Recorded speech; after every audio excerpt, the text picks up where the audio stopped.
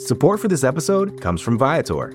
Experiences are what people love the most about travel. That's why Viator has over 300,000 bookable experiences, so there's always something for everyone. They offer everything from simple tours to extreme adventures. Plus, Viator's travel experiences have millions of real traveler reviews, so you have the information you need to book the best activities for your trip. Download the Viator app now and use code Viator10 for 10% off your first booking in the app. One app, over 300,000 travel experiences you'll remember. Do more with Viator. Chapter 37. New Impressions. At 3 o'clock in the afternoon, all the fashionable world at Nice may be seen on the Promenade des Anglais, a charming place for the wide walk, bordered with palms, flowers, and tropical shrubs, is bounded on one side by the sea, on the other by the Grand Drive, lined with hotels and villas, while beyond lie orange orchards and the hills.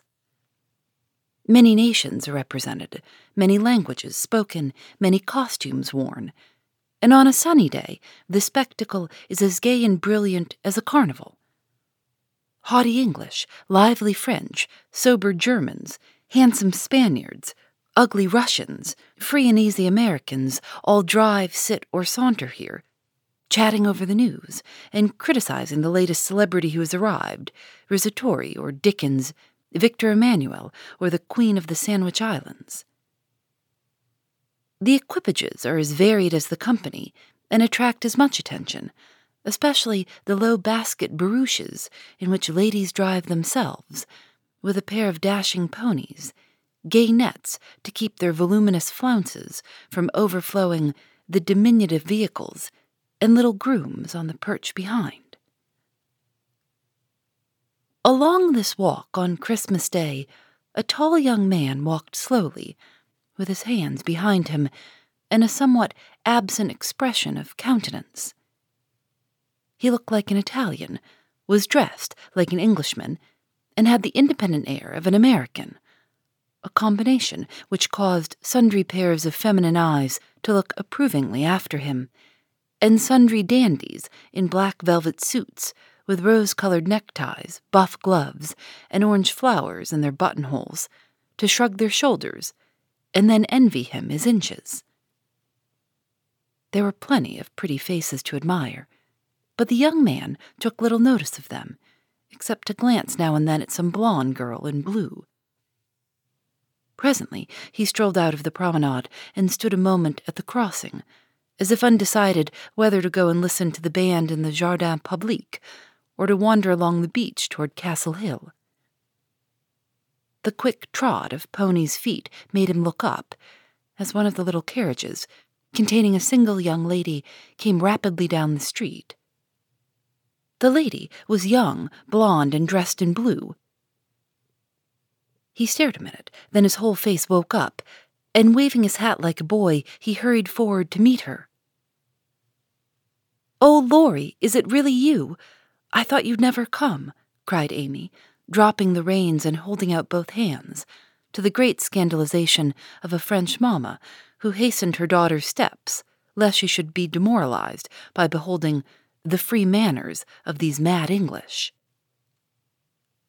"I was detained by the way, but I promised to spend Christmas with you, and here I am." "How is your grandfather? When did you come? Where are you staying?" "Very well. Last night, at the Chauvin. I called at your hotel, but you were out." "I have so much to say, I don't know where to begin. Get in, and we can talk at our ease. I was going for a drive and longing for company. Flo's saving up for tonight." "What happens then? A ball?" "A Christmas party at our hotel. There are many Americans there, and they give it in honor of the day. You'll go with us, of course. Aunt will be charmed." "Thank you. Where now?" asked Laurie, leaning back and folding his arms, a proceeding which suited Amy, who preferred to drive, for her parasol whip and blue reins over the white ponies' backs afforded her infinite satisfaction. "I'm going to the banker's first for letters, and then to Castle Hill. The view is so lovely, and I like to feed the peacocks. Have you ever been there? Often, years ago, but I don't mind having a look at it. Now tell me all about yourself. The last I heard of you, your grandfather wrote that he expected you from Berlin. Yes, I spent a month there, and then joined him in Paris, where he is settled for the winter. He has friends there and finds plenty to amuse him, so I go and come, and we get on capitally. That's a sociable arrangement, said Amy, missing something in Laurie's manner, though she couldn't tell what. Why, you see, he hates to travel, and I hate to keep still, so we each suit ourselves, and there's no trouble. I'm often with him, and he enjoys my adventures, while I like to feel that someone is glad to see me when I get back from my wanderings. Dirty old hole, isn't it? He added, with a look of disgust, as they drove along the boulevard to the Place Napoleon in the old city. The dirt is picturesque, so I don't mind. The river and the hills are delicious, and these glimpses of the narrow cross streets are my delight. Now we shall have to wait for that procession to pass. It's going to the Church of St. John.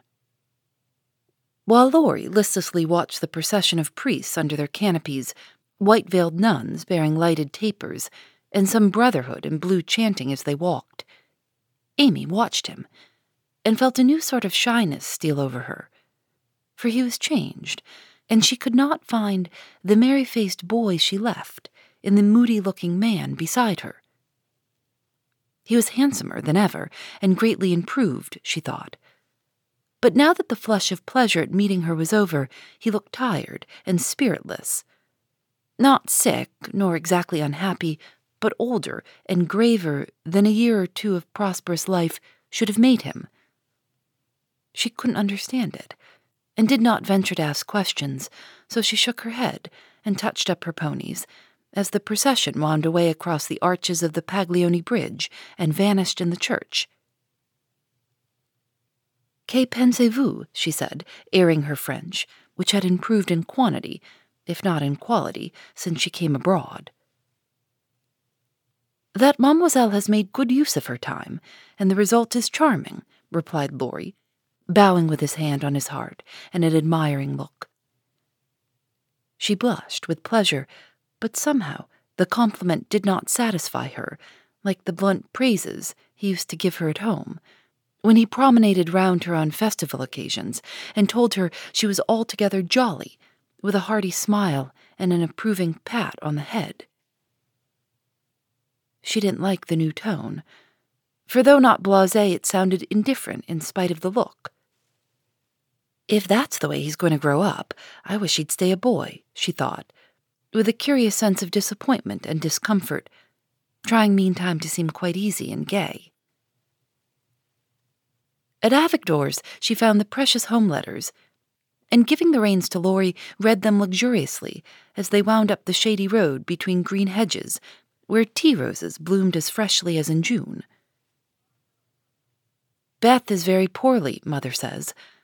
I often think I ought to go home, but they all say stay. So I do, for I shall never have another chance like this," said Amy, looking sober over one page. "I think you are right there. You could do nothing at home, and it is a great comfort to them to know that you are well and happy, and enjoying so much, my dear."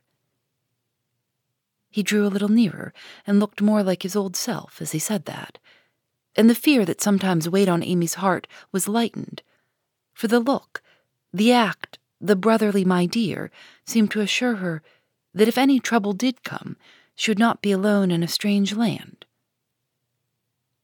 Presently she laughed and showed him a small sketch of Jo in her scribbling suit, with the bow rampantly erect upon her cap, and issuing from her mouth the words, "Genius Burns." Laurie smiled, took it, put it in his vest pocket to keep it from blowing away, and listened with interest to the lively letter Amy read him. "This will be a regularly Merry Christmas to me, with presents in the morning, you and letters in the afternoon, and a party at night," said Amy, as they alighted among the ruins of the old fort, and a flock of splendid peacocks came trooping about them, tamely waiting to be fed. While Amy stood laughing on the bank above him as she scattered crumbs to the brilliant birds, Laurie looked at her as she had looked at him, with a natural curiosity to see what changes time and absence had wrought. He found nothing to perplex or disappoint, much to admire and approve, for overlooking a few little affectations of speech and manner, she was as sprightly and graceful as ever, with the addition of that indescribable something in dress and bearing which we call elegance. Always mature for her age, she had gained a certain aplomb in both carriage and conversation which made her seem more of a woman of the world than she was. But her old petulance now and then showed itself, her strong will still held its own, and her native frankness was unspoiled by foreign polish.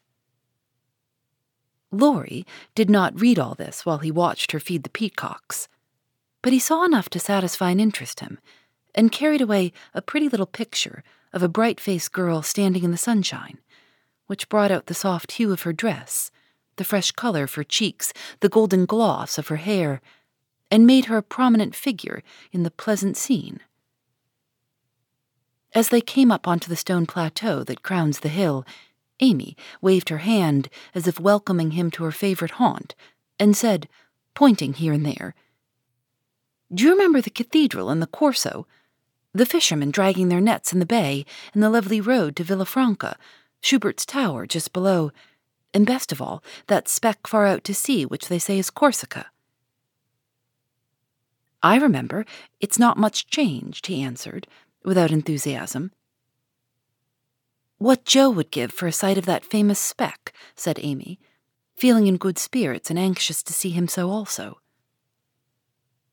"Yes," was all he said, but he turned and strained his eyes to see the island which a greater usurper than even Napoleon now made interesting in his sight. "Take a good look at it for her sake, and then come and tell me what you've been doing with yourself all this while," said Amy, seating herself, ready for a good talk.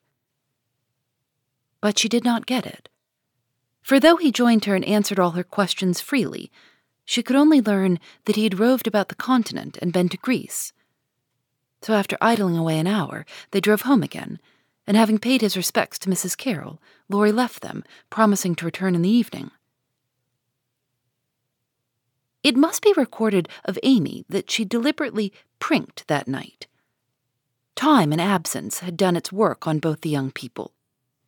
She had seen her old friend in a new light, not as our boy, but as a handsome and agreeable man, and she was conscious of a very natural desire to find favor in his sight. Amy knew her good points and made the most of them with the taste and skill which is a fortune to a poor and pretty woman. Tarleton and Tweil were cheap at Nice, so she enveloped herself in them on such occasions, and following the sensible English fashion of simple dress for young girls, got up charming little toilettes with fresh flowers, a few trinkets, and all manner of dainty devices, which were both inexpensive and effective.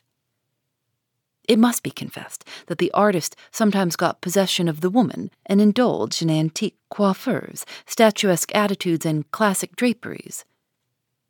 But, dear heart, we all have our little weaknesses, and find it easy to pardon such in the young, who satisfy our eyes with their comeliness, and keep our hearts merry with their artless vanities.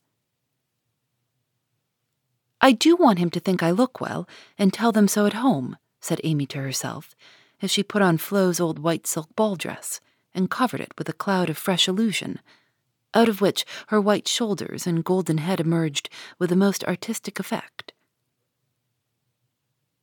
Having no ornaments fine enough for this important occasion, Amy looped her fleecy skirts with rosy clusters of azalea, and framed the white shoulders in delicate green vines. Remembering the painted boots, she surveyed her white satin slippers with girlish satisfaction, and chassed down the room, admiring her aristocratic feet all by herself. "My new fan just matches my flowers. My gloves fit to a charm, and the real lace on Aunt's mouchoir gives an air to my whole dress. If I only had a classical nose and mouth, I should be perfectly happy," she said, surveying herself with a critical eye and a candle in each hand. In spite of this affliction, she looked unusually gay and graceful as she glided away. She seldom ran.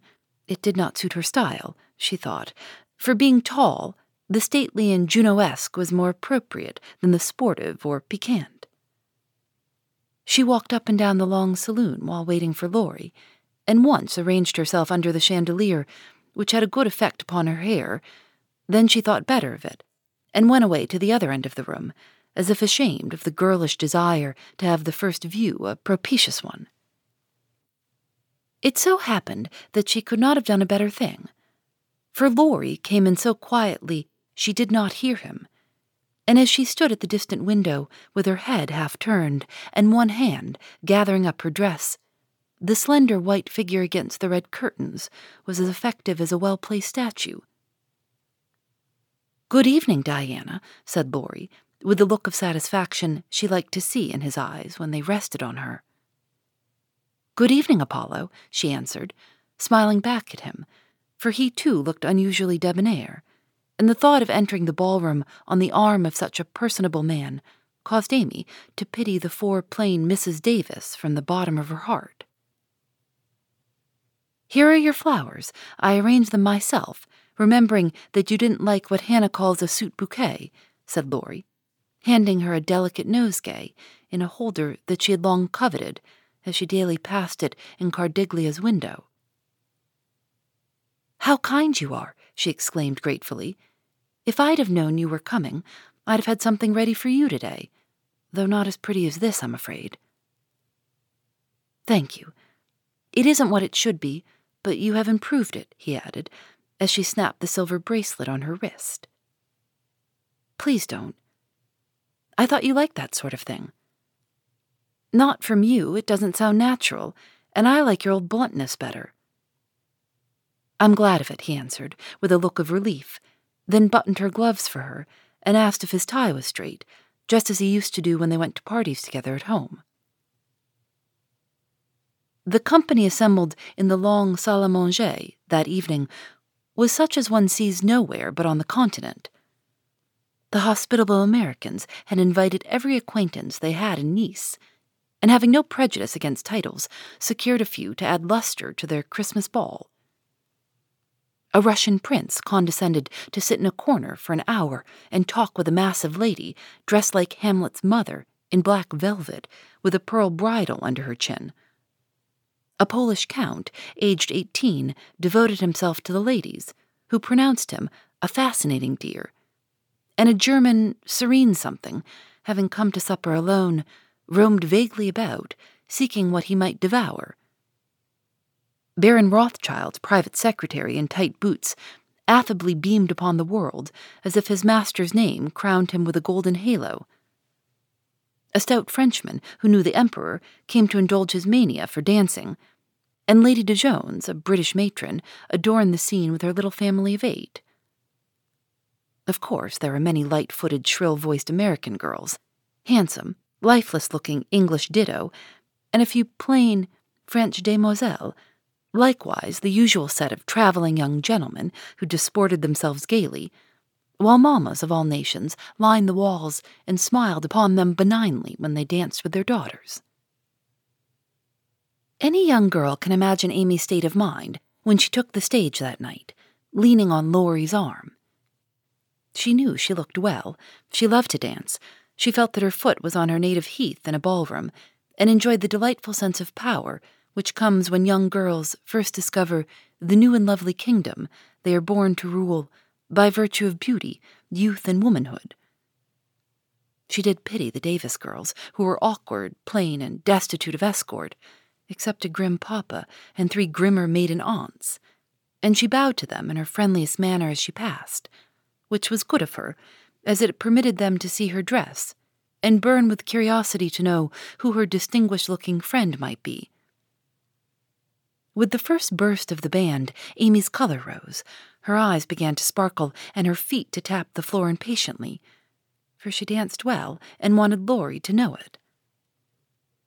Therefore, the shock she received can be better imagined than described when he said in a perfectly tranquil tone, "Do you care to dance?" "One usually does at a ball." Her amazed look and quick answer caused Laurie to repair his error as fast as possible. "I meant the first dance. May I have the honor?" I can give you one if I put off the Count. He dances divinely, but he will excuse me, as you are an old friend," said Amy, hoping that the name would have a good effect and show Laurie that she was not to be trifled with. "Nice little boy, but rather a short pole to support." A daughter of the gods, divinely tall and most divinely fair, was all the satisfaction she got, however.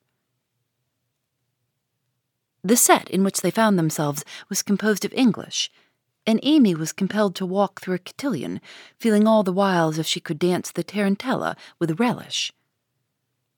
Laurie resigned her to the nice little boy and went to do his duty to Flo, without securing Amy for the joys to come, which reprehensible want of forethought was properly punished, for she immediately engaged herself till supper, meaning to relent if he then gave any signs penitence.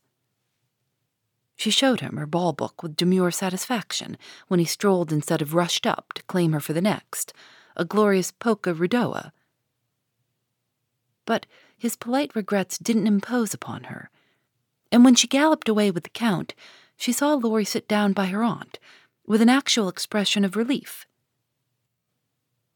That was unpardonable, and Amy took no more notice of him for a long while, except a word now and then when she came to her chaperone between the dances for a necessary pin or a moment's rest. Her anger had a good effect, however, for she hid it under a smiling face and seemed unusually blithe and brilliant. Laurie's eyes followed her with pleasure, for she neither romped nor sauntered, but danced with spirit and grace, making the delightsome pastime what it should be. He very naturally fell to studying her from this new point of view, and before the evening was half over, had decided that little Amy was going to make a very charming woman.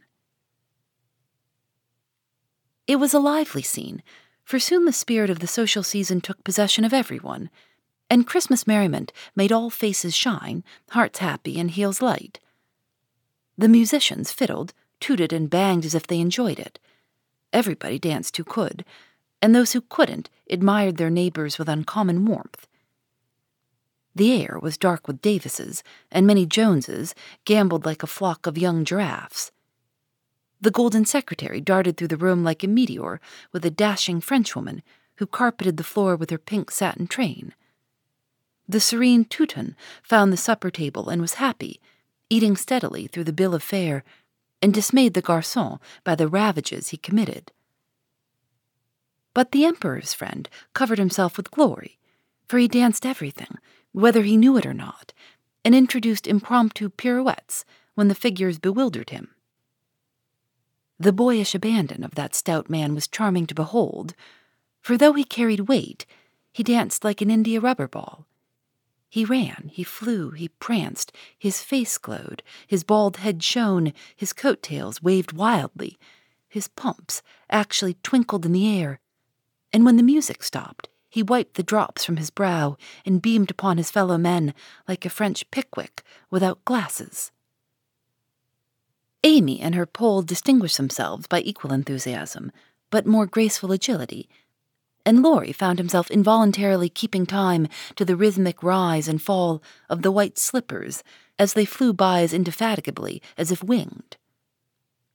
When little Vladimir finally relinquished her, with assurances that he was desolated to leave so early, she was ready to rest and see how her recreant knight had borne his punishment. It had been successful, for at 23 blighted affections find a balm in friendly society, and young nerves will thrill, young blood dance, and healthy young spirits rise when subjected to the enchantment of beauty, light, music, and motion. Laurie had a waked-up look as he rose to give her his seat, and when he hurried away to bring her some supper, she said to herself with a satisfied smile, "Ah, I thought that would do him good." "You look like Balzac's femme," he said, as he fanned her with one hand and held her coffee cup in the other. "My rouge won't come off." And Amy rubbed her brilliant cheek and showed him her white glove, with a sober simplicity that made him laugh outright. "What do you call this stuff?" he asked, touching a fold of her dress that had blown over his knee. "Illusion." Good name for it. It's very pretty. New thing, isn't it? It's as old as the hills. You've seen it on dozens of girls, and you never found out that it was pretty till now? Stupid. I never saw it on you before, which accounts for the mistake, you see. None of that. It is forbidden. I'd rather take coffee than compliments just now. No, don't lounge. It makes me nervous. Laurie sat bolt upright and meekly took her empty plate, feeling an odd sort of pleasure in having little Amy order him about. For she had lost her shyness now and felt an irresistible desire to trample on him, as girls have a delightful way of doing when lords of creation show any signs of subjection. "Where did you learn all this sort of thing?" he asked with a quizzical look. "As this sort of thing is rather a vague expression, would you kindly explain?" returned Amy, knowing perfectly well what he meant, but wickedly leaving him to describe what is indescribable. "Well, the general air, the style, the self-possession, the illusion, you know," laughed Laurie, breaking down and helping himself out of his quandary with the new word. Amy was gratified, but of course didn't show it, and demurely answered, "Foreign life polishes one in spite of oneself. I study as well as play, and as for this," with a little gesture toward her dress, "why, tulle is cheap, posies to be had for nothing, and I am used to making the most of my poor little things." Amy rather regretted that last sentence, fearing it wasn't in good taste, but Laurie liked her better for it, and found himself both admiring and respecting the brave patience that made the most of opportunity and the cheerful spirit that covered poverty with flowers. Amy did not know why he looked at her so kindly, nor why he filled up her book with his own name, and devoted himself to her for the rest of the evening in the most delightful manner. But the impulse that wrought this agreeable change was the result of one of the new impressions, which both of them were unconsciously giving and receiving. Right now, businesses are facing tough choices. Do you cut costs or drive growth? Solve for today or build for tomorrow? Do you satisfy your shareholders or satisfy your customers? The answer is yes. You don't have to choose. With the intelligent platform for digital business from ServiceNow, you can say yes to unifying your existing systems and yes to accelerating growth. Visit ServiceNow.com to see how we can help you put yes to work. The world works with ServiceNow. Phoebe Reads a Mystery is recorded in the studios of North Carolina Public Radio, WUNC.